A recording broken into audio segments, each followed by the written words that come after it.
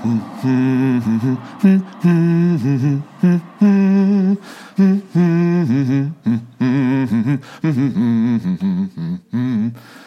man, I can't wait to see my podcast chums again after being on holiday for 2 weeks.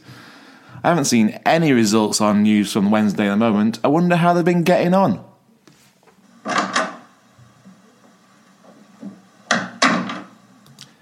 Guys, it's Paddy. I'm back from my trip. How are we all? Guys? What's wrong? Why are you all just sitting in the darkness, rocking back and forth? What happened while I was away? Paddy, you're going to want to sit down for this one. 6.5 hours later. And then Delphon Chansiri posted what essentially is a drunk text to all of us at midnight on the official website. Day 2. And then we sacked Carlos on Christmas Eve. Day 3. And then Glenn Lubens fouled someone else. And then Jacob Butterfield fouled someone else. And then Morgan Fox wasn't actually close enough to the man he was marking to foul him. Day 4. And then Paul Jewell resigned as assistant manager at Oldham and is the odds-on favourite to be the new Wednesday manager. 12 seconds later. No!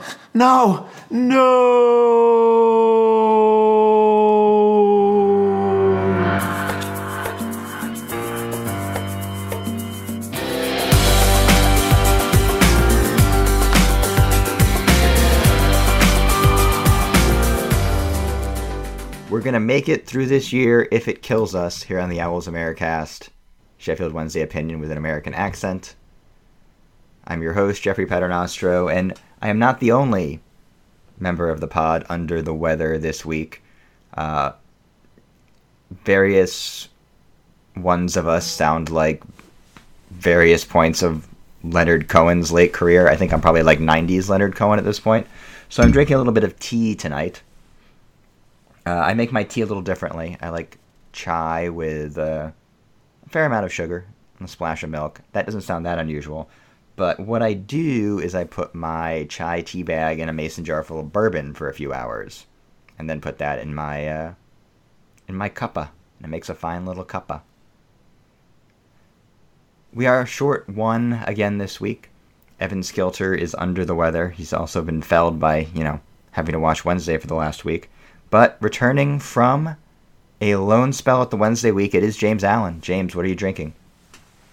Good morning, Jeff. I say good morning because it's 2 a.m. and I'm still in England, so I'm drinking water in a desperate attempt to stay hydrated after the last 2.5 weeks of beer drinking and podcasting in the UK. But the good news is I'm used to waking up with small children in the middle of the night who are having nightmares, so it's nice to be with you all again. Also back on the show this week is Paddy Jones. Paddy, what are you drinking? I'm drinking a local brewery, NJ Beer Co., in collaboration with 902 Brewing Company. It's called Brewer's Choice. Enjoy 001. It's called India Pale Ale, 7%, and it is around my 4th or 5th drink of the evening in preparation for this shit show. Bring it on. Also with us this week, of course, is Paul Owen. Paul, what are you drinking? I'm going for the business end of beer. I'm not going for any of this craft bollocks tonight. This is a business episode. I'm on Modelo. I've got 6 cans of Modelo Especial from Mexico. Ooh, the Especial, good choice. Yeah, it's a business beer for a business podcast. And there is a lot of new business. We're going to talk about... Business. Yeah, business. It's business time. Business time. Hope you all have your business socks on, because it's business time. I tell you what, I have to say, I'm very impressed James has actually joined us because I was only listening to James and James on the podcast this morning on my way to work, and now he's here. He's a podcasting whore, isn't he? He can't get enough of it, either side of the Atlantic, unless there's 2 of them. I'm not going to listen out for subtle American accent changes here tonight. I've definitely heard James's voice more than my family's voice over the past 2 weeks. Every time I turn on my phone, he seems to be poking out of it. And I'm all for that. Absolutely. We love James. I'm going to take all of that as a mild compliment. I haven't got my business socks on because I'm in bed. So I'll. That's when business socks are best used. I'll tell you that I'm wearing my business pajamas and leave it there. Yeah, leave it there, mate. You should leave it there because we do have a lot to cover. It's been a busy week for Wednesdayites. We have to cover 2 games with a big bearing on the season, a new and very controversial CEO, and as we record this on Wednesday night, still no manager. And we'll jump right in with the Brentford game. All the good times from Lee Bullen's debut disappeared, James. You were there. Give us the live report since you didn't have Wi-Fi and couldn't tweet about it. Yeah, no, the Wi-Fi in West London wasn't superb, I have to say. To be fair, there was Wi-Fi in the Globe pub where we were massing before the game, but about 1,000 Brentford fans turned up, and that bandwidth didn't last for very long. So I actually had to focus on the football as well as a fantastic day out. So I think since you've heard my report, I'll try and focus on a few things that were kind of of particular interest for the American Owls in the group. I should shout out straight away, by the way, that we were joined by Cincinnati Owls. So Evan's not here to defend his honour as the primary Ohio Owl in the group. We had Elliot and Melissa from Cincinnati who decided to make Brentford away their first ever live Wednesday game.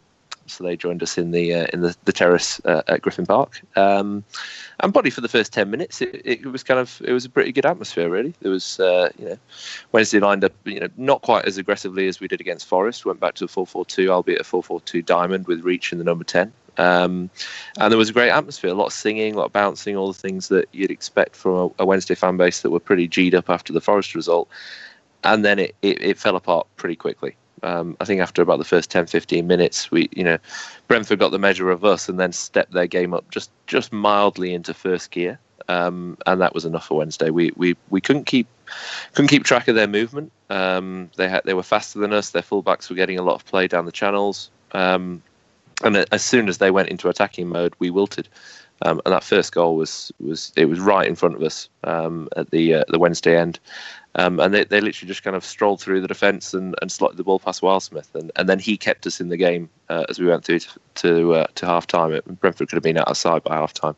Really, really a troubling performance in the first half, and it didn't really get any better in the second. Although Bullen did make a couple of changes to try and improve the kind of the structure of the team. He brought Jack Hunt on later on, who maybe gave us a little bit more probiness, but.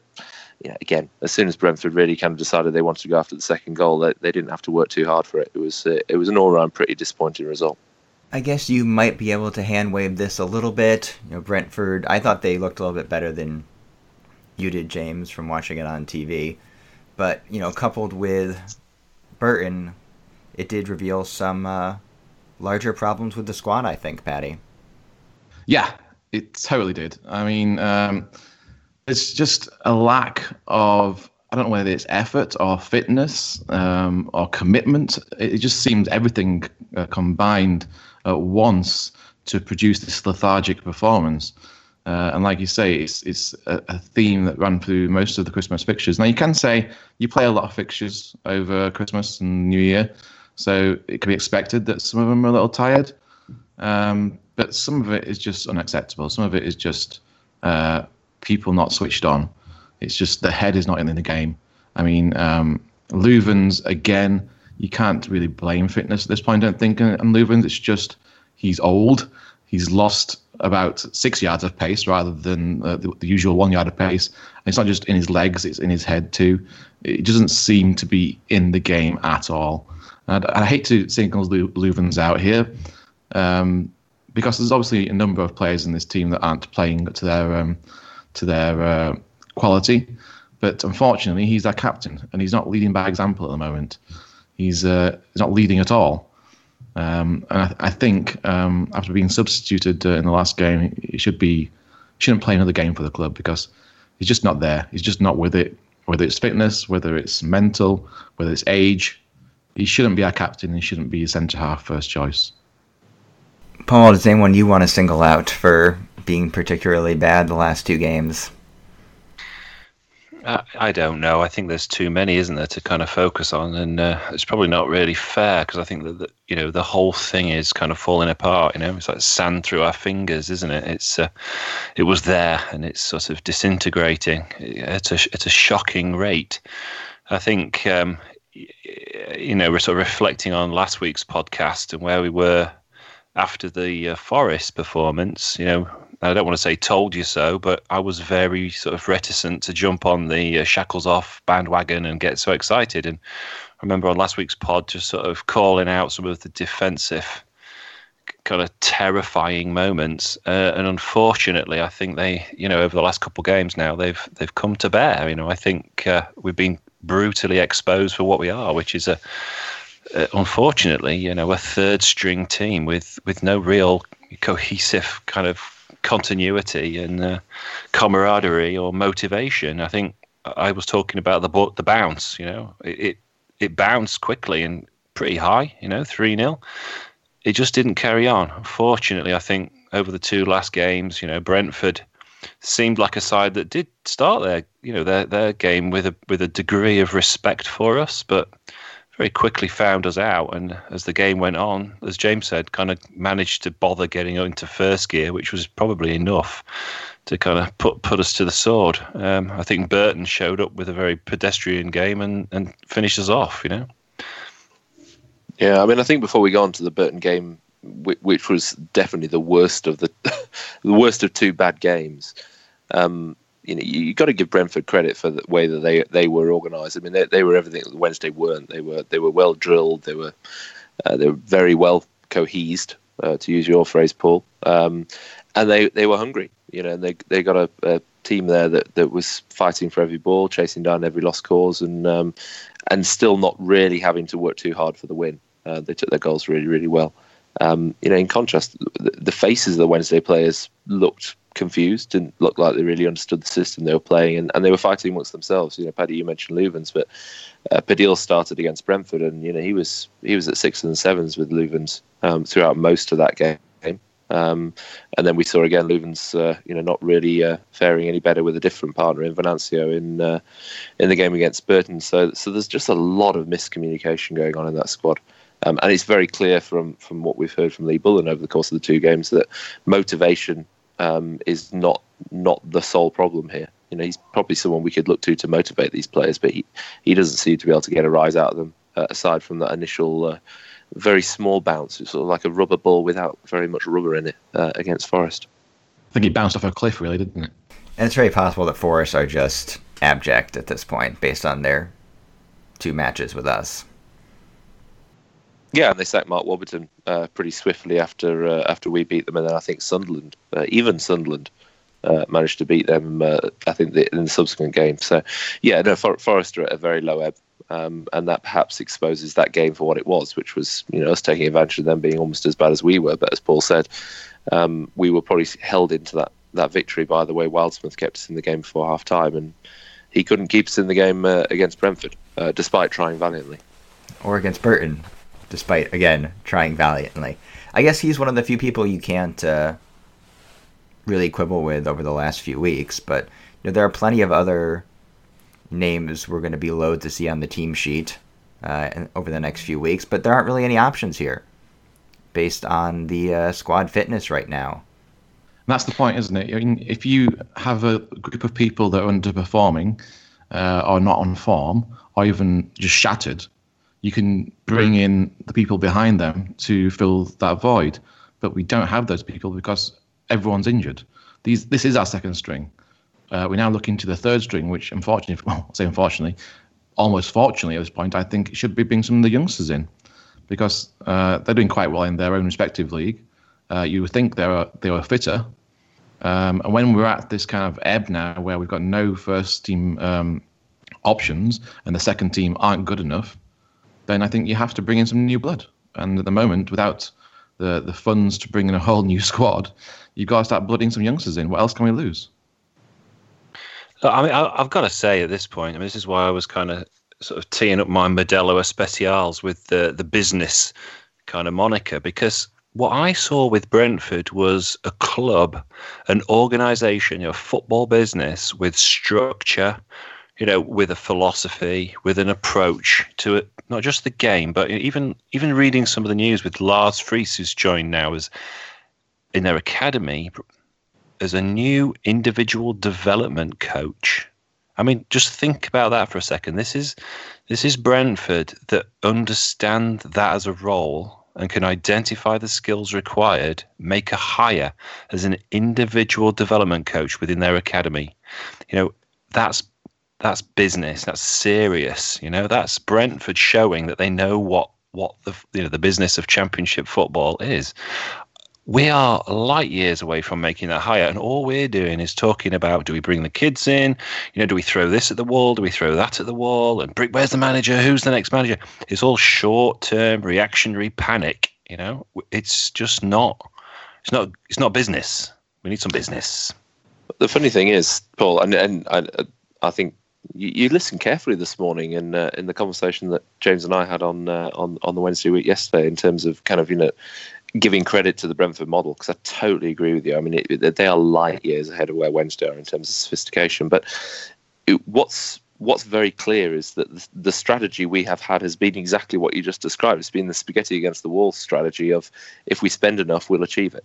If we throw enough players with experience at the top end of the Championship or the lower end of the Premiership and high wages together, we'll get a team that will just dig us out of the Championship. That was the plan.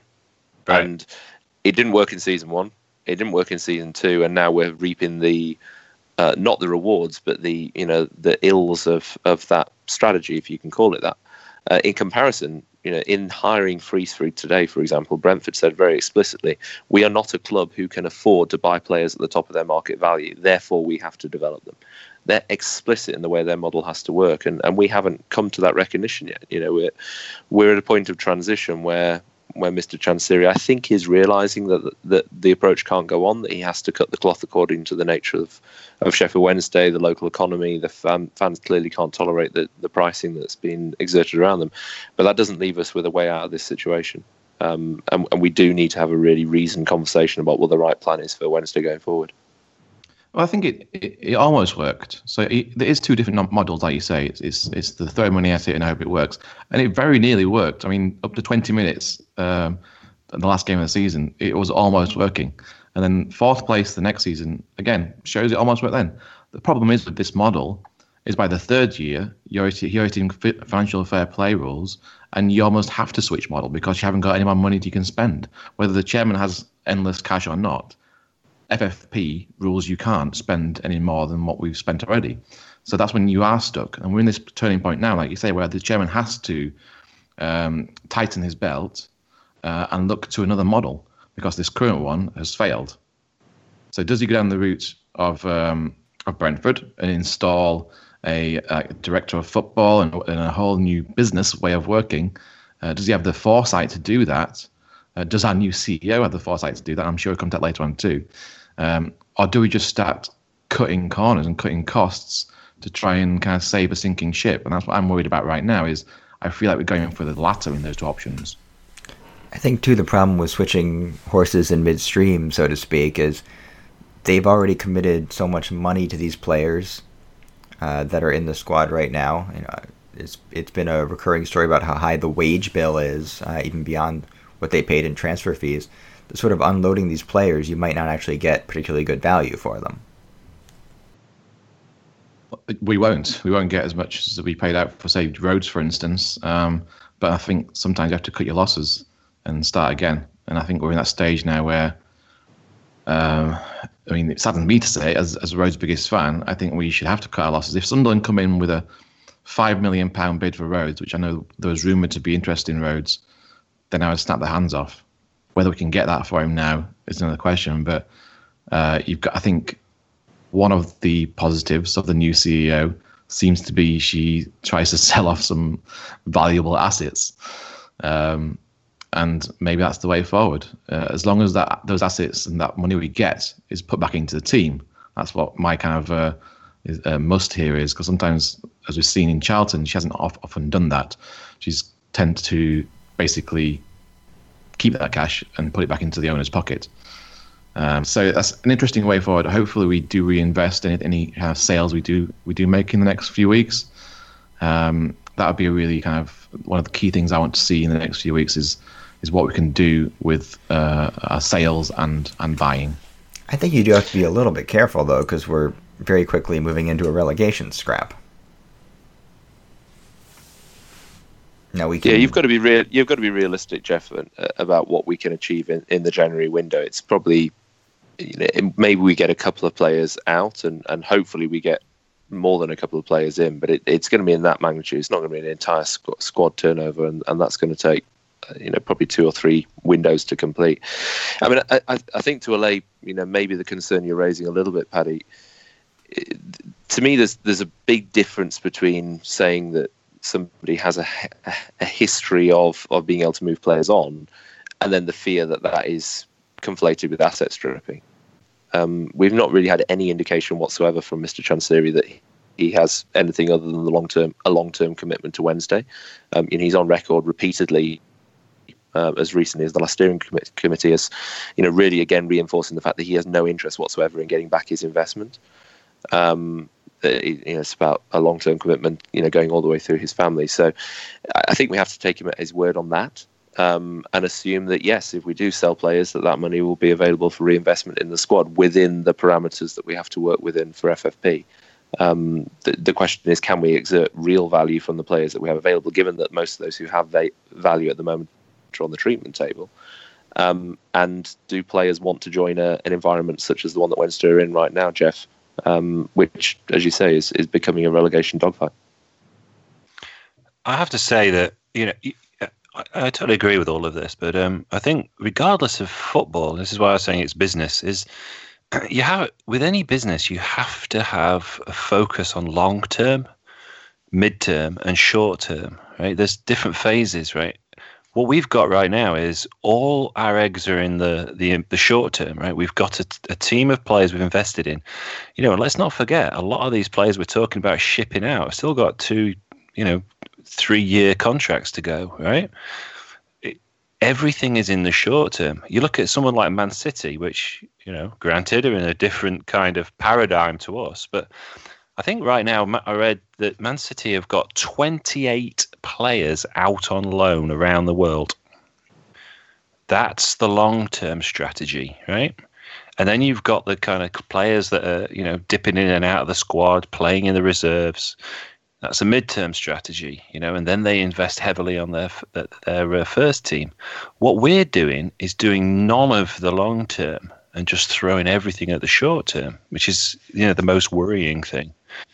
We're not set up correctly. I think there too was, that was always going to be the model. Even when Chansiri came in, the goal was to be in the Premier League by this season, and he built a team to do that, and they came very close in the last 2 seasons. Right, but then what? The league can be a dogfight, but I mean, even if you look at the way But then what? Then throw another, 50 million at the short term, right? That you need structure. You need a business, right? I do think Premier League funds help with that. I mean, even if you look at Brentford owns a network of clubs at this point. So it's not just, Wednesday's kind of on its own little island. And, you mentioned Man City, and of course they have stakes in clubs all over the world. They can use Melbourne or NYCFC, among others, as glorified farm systems as a way to get their, younger players some reps against varying levels of competition, in addition to just loaning out from within the football league. Wednesday don't have that option. Now, they haven't had a particularly strong youth development system. It's obviously improving, but that's going to take time to see the benefits of. I think there's a couple different things at play here. If you look at that first season, they spent very smartly. Look at the players that really made a difference that year. Bannon, Forestieri. They weren't cheap by any stretch of the imagination by championship standards. They also weren't $10 million for Jordan Rhodes. Whatever Stephen Fletcher's wage bill was. There was that story about they brought in Irby Emanuelson, who I don't think ever got into a game, but was telling everyone that would listen that they had one of the highest wages on the team. So I think it got a little haywire even last season. Maybe, Chansiri got a taste of it. We were there a little ahead of schedule and was looking for the player here, the player there that would put the team over the top. And now, some of it's FFP coming home to roost. Some of it's just there's an entire injured squad that would be a legitimate playoff contender if they were all healthy. But they're not. I mean, you're right. There are underlying issues here, and we've talked about them on the show about, does Chansiri have the right people around him to sort of build out the club as a long-term project? He's not from any sort of soccer background, as we know. There was the original committee that came in when he came in, but very quickly sort of flitted here and flitted there and flitted off in the distance. And then it was just sort of everything was going fine because the team was winning. And now they've hit a very bad patch. Some of it's injuries, some of it's tactics, some of it's perhaps, players now being on the players we bought in 2015 being on the downside of their peak. But I don't know what the solution is. But I don't necessarily think it was the wrong strategy. I think the right way to look at this is, again, I don't know, maybe I'm short on sleep, so I'm high on optimism, but it's not too late to start putting that infrastructure in place. We're at an apex point right now where we have the chance to both address the short term in terms of ensuring that we survive this season. That's the first priority. We have to take action in this window with both the coach that comes in, the players that come in, the players that go out, that make sure we retain our status in the championship. The medium term has to be then settling a squad that can get promoted out of the championship, and that's the next 2 to 3 years. But the long term you can start implementing for right now. And let's give Mr. Chansiri the benefit of the doubt. He has hired a CEO, which is recognizing that he needs to bring someone else in to take more control, accountability of the day-to-day of the overall running of Sheffield Wednesday.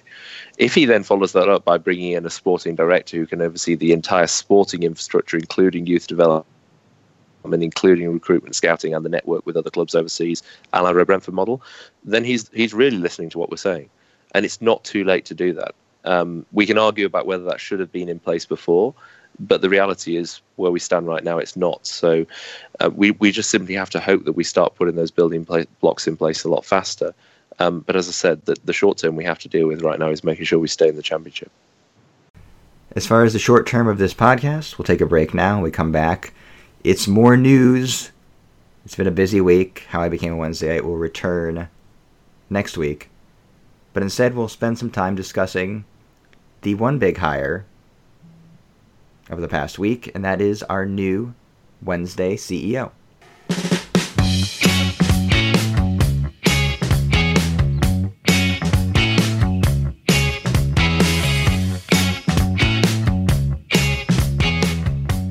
More news is just more news here on the Owls Americast. And as we mentioned in the first bit of the show, the Wednesdayites do have a new CEO, but given her past at Charlton, is this the right person for the job, James? Well, I mean, let's be honest. The fan reaction would say no. I think I'm on record, so I'm going to stick to the same position that I talked about on the Wednesday week yesterday, which is that I think we have to judge her on the results that she delivers at Wednesday. She's coming with a lot of controversy, and I think for some of that's well earned. Some naive mistakes in terms of how she communicated to the fan base at Charlton, in particular, and things that she was willing to say on record, which clearly got her into a very, very difficult relationship with them very early in her tenure. I think you could reasonably ask, how many of the things that she's accused of being responsible for, she was actually either responsible for directly or forced to carry the can for as a result of the ownership structure above her. And an owner who certainly would not engage with the fans the way that Delphine Chansiri will do with Wednesday. So, for me, the jury's out. I think the signal it sends is concerning. But I want to see her prove us wrong. Show that she's learned from what she experienced at the Valley. I mean, what it does come down to really is, do you trust Chansiri at this point? Because I think you make a good point there, James, where how much of the CEO's job is just being the public face of the ownership group and sort of putting a public relations spin on whatever it is they want to do. We still don't know a lot about the structure of the club, I guess, even after the 16-part Ask the Chairman Q&A. series as far as like day-to-day decisions and like, you know, who decided to spend $10 million on Jordan Rhodes? You know, will there be a director of sport? Will the next manager they bring in have say over those kind of squad and recruitment decisions? We just don't know. You know, Charlton was a mess for other reasons, I think. But there are a lot of CEOs out there, I feel like, Patty, and they probably could have picked one that wouldn't be an immediate PR nightmare for the club. Yeah, and that's what I don't get. I mean, Chansiri over and over again has stated it's a family club. He wants us to be a family. He's very open. He's very honest. Sometimes a little too honest, a little bit too open. And this doesn't really match up with the past, like 2 years of trying to build a family. In anything, if any case, it's basically the opposite of that. If you employ somebody to send a message to fans that, hey, things are going to change around here, then this is the appointment to make. Now, I've tried to compile the top 10 lists of Katrien Mier's achievements while at Charlton. And I've got a little thing here to run you down. So let me just set this up a second. All right. So in at number 10, she sold off valuable players and replaced them with cheap, free alternatives. At number 9 this week, she went through 8 managerial changes. Number 8, hired professionals to have negative articles taken offline. At number 7 in the charts this week, she refused to listen to supporter groups, which obviously affects us, Owls Americas, and respond to complaints. Some of my favourite ones here, number 6 and number 5, some of the weird PR stunts she pulled while in charge at Charlton. Number 6, I believe, is the fan sofa. If you don't know what I'm talking about, please check it on Twitter.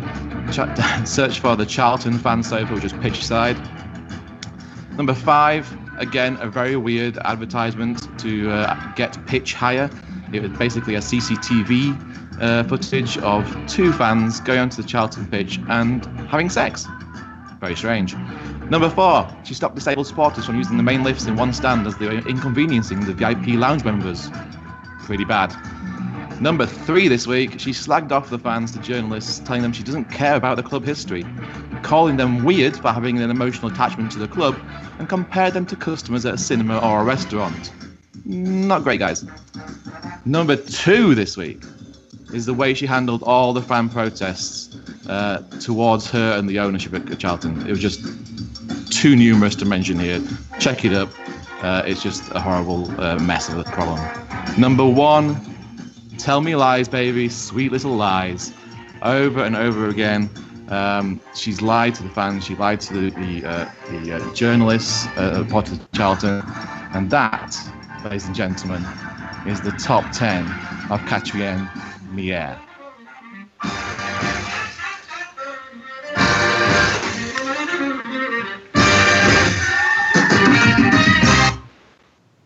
Not bad, eh? Boom. Mic drop.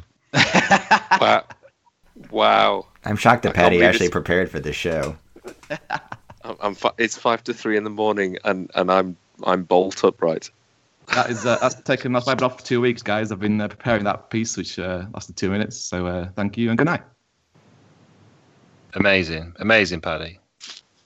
So yes, those are her failings at Charlton, and I don't think they should be ignored. I know that we should give her a new start, and I did choose to rule out quite a lot of things from this list too, because there's stuff in this list, and to be fair to the guy that published the list on drinkingduringthegame.blogspot.co.uk, which is this guy's blog. He has a massive essay of all of her failings at Charlton, and I think a lot of it, as James will probably point out in a second, is down to the ownership at Charlton too.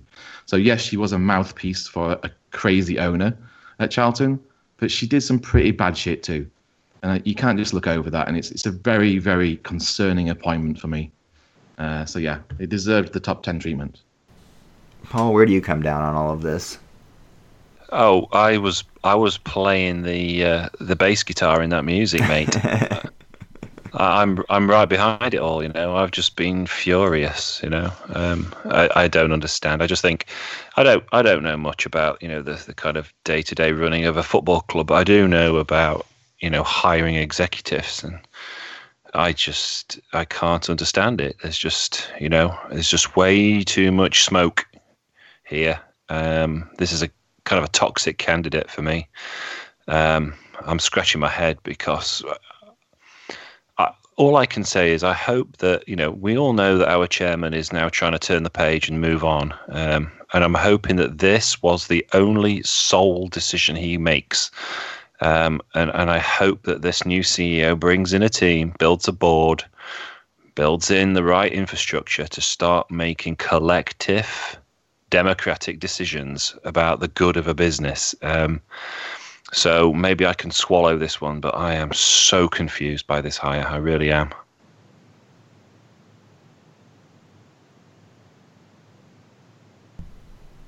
I guess for the negative Nancy's on the show, what could she do in the next week or two that might alleviate some of your concerns? Sign George Hurst back to a contract to Sheffield Wednesday. That would be the one thing to get fans on side with her right now. I know it's put that out of my arse, but basically that's the one thing that people are going to like. I mean, you've got all this bad press against you. What people want to see, they want to see the local legend's son play with Sheffield Wednesday, and that's something that the current regime hasn't been able to do. It would be a good first step.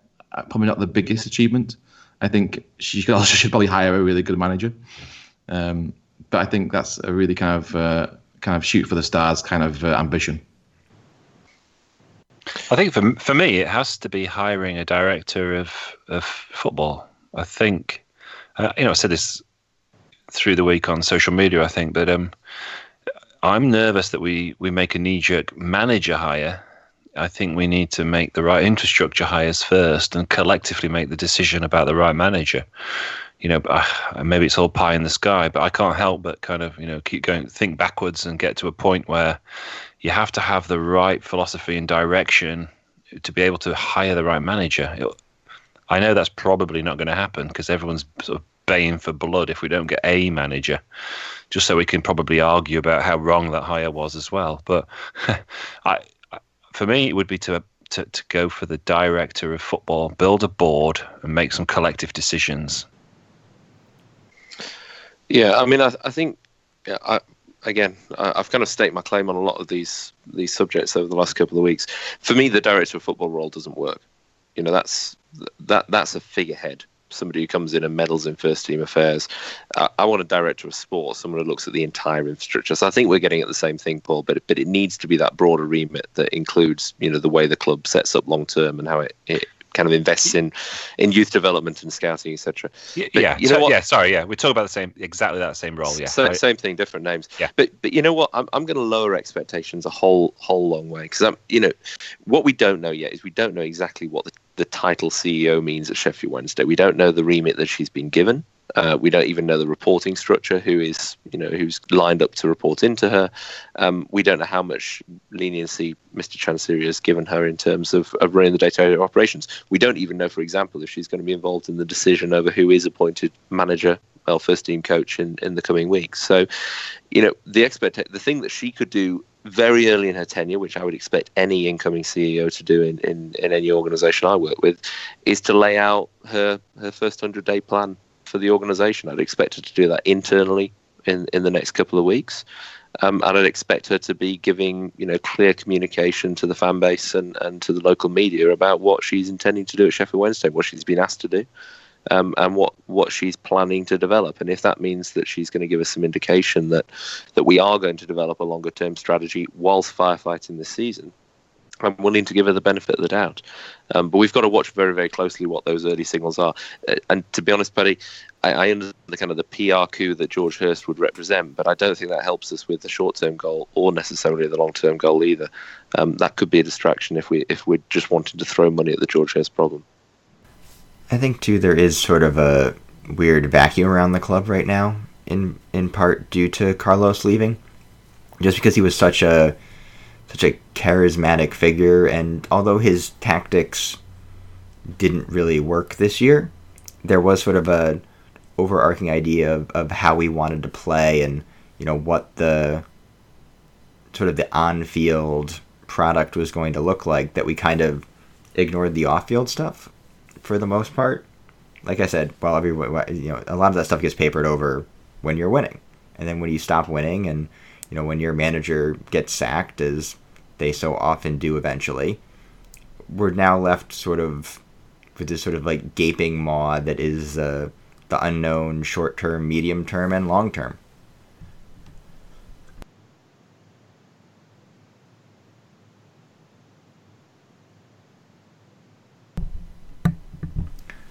So eventually we do have to come to a managerial hire, and obviously there's been plenty of names bandied about over the past couple weeks, from Steve McLaren to Andre Villas-Boas to Paulo Fonseca to most recently Paul Jewell, though God knows if there's anything to that.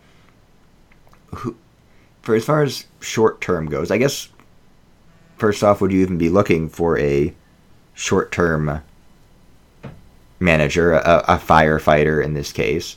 Or would you have an eye towards, someone that can take the reins of the club, through the summer, help build out a squad for a promotion push next year or the year after?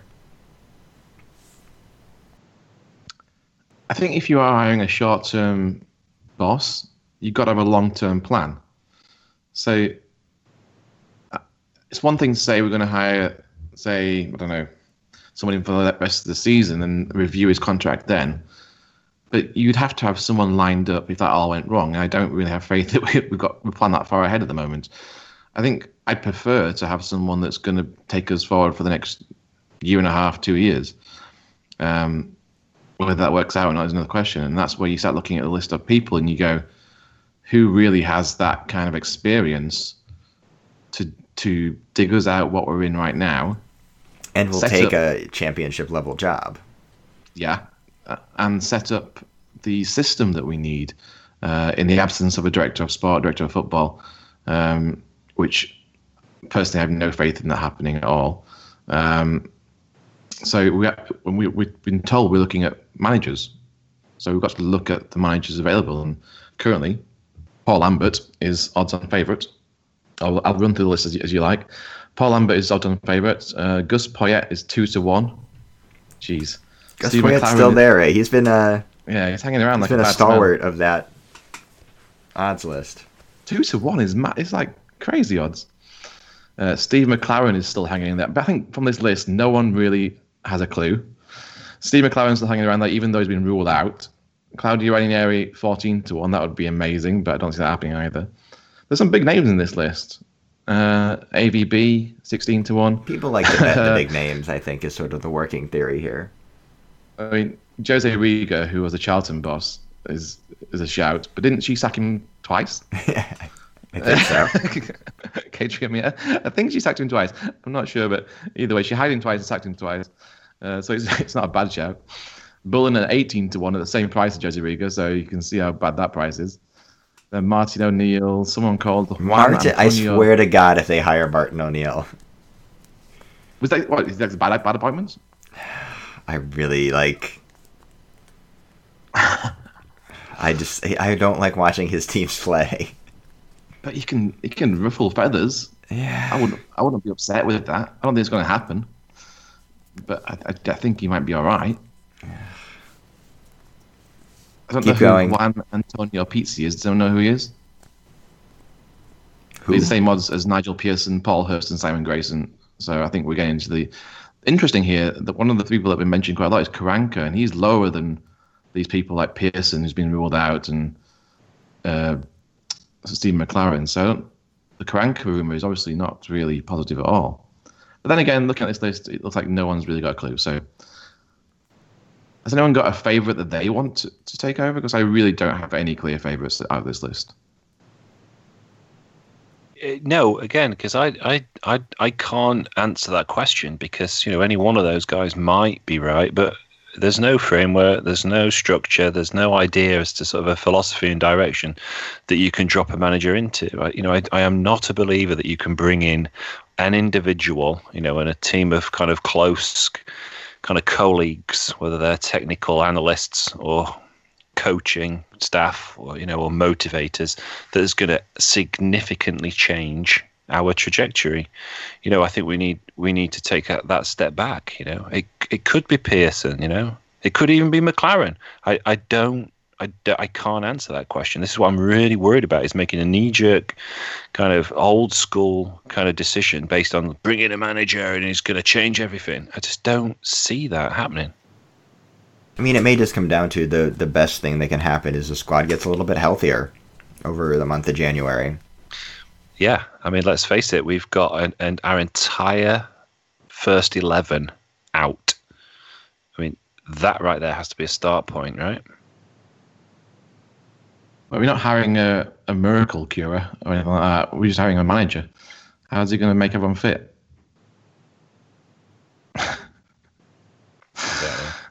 Jane Fonda. Let's just get some Jane Fonda going on. Is yoga the answer?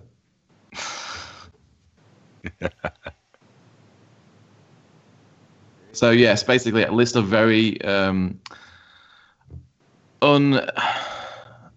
unassuming and kind of innovative managers as usual. Although there is some big names thrown in there just to spice things up, but the chances of us getting Ranieri, I think are very slim. There is still a match to preview, of course, and hopefully we can lighten the mood a little bit on the Owls Americast with a look at our upcoming FA Cup opponents, Carlisle United.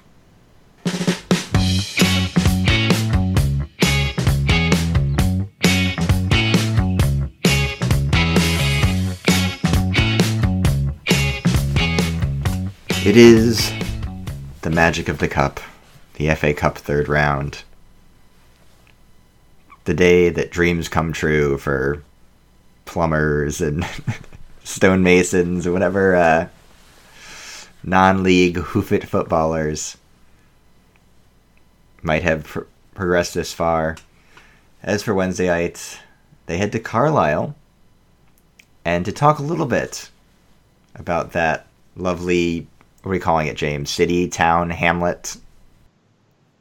I think it's a city, but I'm not entirely confident in that acclamation, so I'll check Wikipedia as we talk about it to try and give you a straight answer. While you're checking that, can I just point out that their training ground is called Sheep Mount Athletic Stadium. Sheep Mount, as in mounting sheep. That's probably quite a nice little segue, actually, that Paddy. So maybe we need to orientate everybody, I should say. Orient? We're not going to Leyton Orient, we're going to Carlisle. So Carlisle is a city. I've just had a look at this. It's apparently there's 110,000 people in the wider Carlisle city area. It's pretty much the only city, actually, in that part of the world, which is sort of just south of the Scottish-English border in the northwest of England. A little bit on top of the Lake District, really. So the Lake District's a beautiful, picturesque, Wordsworth country up in the area in the north of England, with beautiful fells and lakes and beautiful kind of vistas of picturesque English scenic beauty. Carlisle isn't that. It's the town that everybody gets the train to in order to go to the Lake District. But apparently it's been knocking around since around sort of the 10,000 era. So 10,000? It really is late in the morning, isn't it? About 900 some odd AD anyway. An old Roman town. It used to service Hadrian's Wall. So fans of Game of Thrones would see this as sort of the, I think they call it Mole Town in Game of Thrones, where everybody goes to basically kind of relieve themselves off the Night's Watch when things are getting dodgy and there's a bunch of whitelings and zombies heading in their direction. Again, I'm probably describing the people of Carlisle. I have to be honest, I don't really know because I've only been once, and that was to change trains. So I had to look up a little bit about what Carlisle's really about. The first thing you need to know is it rains a lot in Carlisle. So they get an average precipitation of about 34 inches of rain every year. So I guess that means it's raining most days. Second thing is that they decided to try and kind of boost tourism in Carlisle when the millennium was coming round. So they created something called the Cursing Stone, which is basically a big piece of public art which recreates a 16th century curse that had been invoked on Carlisle by the Bishop of Glasgow. He was having a bit of a pop across the border at the time. Ever since they put that up in 2000, Carlisle has suffered from repeated flooding, foot and mouth disease, which is not the thing that affects small children, but the actual one that decimates whole herds of cows, tragic job losses, and a goal famine for the football team. So that particular piece of public art wasn't particularly well received. And that brings us all the way around to the football team itself, which is Carlisle United, not to be confused with Carlisle City, who are a semi-professional side who play in the North West Counties Football League, apparently, after 40 years in the Northern Football Alliance League. Carlisle United really haven't really done very much. They did top the English divisions very briefly in 1974, before plummeting all the way through the 4th division and then out into the conference in kind of about 20 years ago. Most notable, really, however, for the fact they stayed in the Football League in 1999. They on the final day of the season, they had to win their last game against Plymouth Argyle. They weren't winning it; they were drawing it in the 90th minute, and they sent their odd lone goalkeeper Jimmy Glass up front, who scored with pretty much the last kick of the game in injury time. They won 2-1, and that meant that Scarborough got relegated instead of Carlisle. So pretty much everyone in British football, I think, really kind of thinks of them for that moment. So I think it did top like every last-minute goal top 10 list, really, up until Aguero. Pretty astonishing, really. And, Jeff, you'll be pleased to know that when they were playing that game, they were playing in their beautiful blue, white and red football shirt, which you so famously don't know anything about. And I think that one definitely did have Eddie Stobart on the front, the famous British haulage company. So yeah, that's Carlisle. Not really a particularly notable place. Very wet, cursed, and with a football team that relies on their goalkeeper to score goals. So we'll probably lose. I was going to say, it probably won't be a particularly notable game one way or the other. I'd say we should start the second team squad, because we really can't value the cup this year, but we kind of already are, regardless. So. Yeah, I mean, I have to remember that this is a club that, are not necessarily experiencing their better days. They're sitting 12 places above, 13 places above Oblivion, the bottom of League Two. So they're pretty close. They can almost smell non-league football. So don't want to be, the kind of harbinger of doom, but given our record this season for awful stories, it doesn't bode too well for us, does it? Because we're not doing so well. We'll diversify what teams at the foot of the table we can't beat, just in every league. Every league, right? Does anyone think that our under 23s would struggle against this team? Well, that's the question. Is I would play them all, all, other than Stobbs, of course. Surely a well-to-do Championship under 23 side should compete with a League Two mid-table mediocrity side. You think so? I don't see why we would even risk the 3 decent players we have left injury available. I mean, throw Jones in there, throw Butterfield in there, hope they get injured for the rest of the season. But I mean, don't throw Reach in there. Yeah, cross his fingers. Hopefully, Jones and Butterfield and Morgan Fox get injured for life. But I think just throw the under-23s in there. I think they'll give them a game. It gets fans' spirits up, and it puts us on the very, very small step towards the Friday game against our esteemed City neighbours. Which we will have a fairly epic preview for, I feel like, next week. But for now, is there any other business? That sounds like a resounding no. I got nothing, mate. I got nothing. So I will just tell you, this has been episode 13 of the Owls Americast. You can find us on the internet at owlsamericas.com, email the show at owlsamericas@gmail.com, and follow us on Twitter at owlsamericas. Our podcast intro and bumpers are by fellow Wednesdayites Reverend and the Makers. The podcast is on iTunes, SoundCloud, Stitcher, Google Play, Podbeam, and probably anywhere else you choose to download podcasts. There's no wrong way to listen to the show, just do what feels right. Wherever you choose to consume Owls Americast, we ask that you rate and review the show. That helps more Wednesdayites find our ramblings. Speaking of ramblings, you can leave the show a voicemail on our dazed and mumbled line at 1-401-307-1867. International rates do apply, but you can dial it for free using Google Voice. Paul is on Twitter at TheOWednesday. Paul, what's your favorite memory from Top of the Pops? Oh God, Top of the Pops. Jesus Jimmy Christ! Savile fan, aren't you? I know. I had no idea you could ask me that. I am not a Jimmy Savile fan at all. But what I was saying in the break there was that when I heard that music that Paddy was playing, all I could think of was Jimmy Savile, which made me really worried. Started rubbing my legs, sweaty palms in anxiety. Jim will fix it for you, and you, and you, and ba ba ba. Paddy's on it. Twitter. I've got to go. Jones, I've got to go to Just not sleep. going Do not there. do that to me. and Not at New going York there. Owls. Paddy, where are the meetups this weekend for this game that's not on TV? There are no meetups this weekend because the game is not on TV. And I'm on Twitter at Jeff Paternostro. We'll see you back here next week. Paddy, play us out.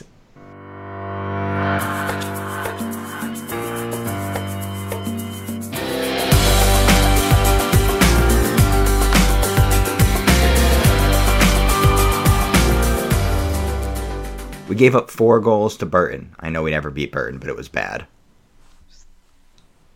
The good news is it was only 3. Was it 3? Was that 4? No, it was 3. I thought it was 4. I was thinking, was it one offside or something? No, it was 3.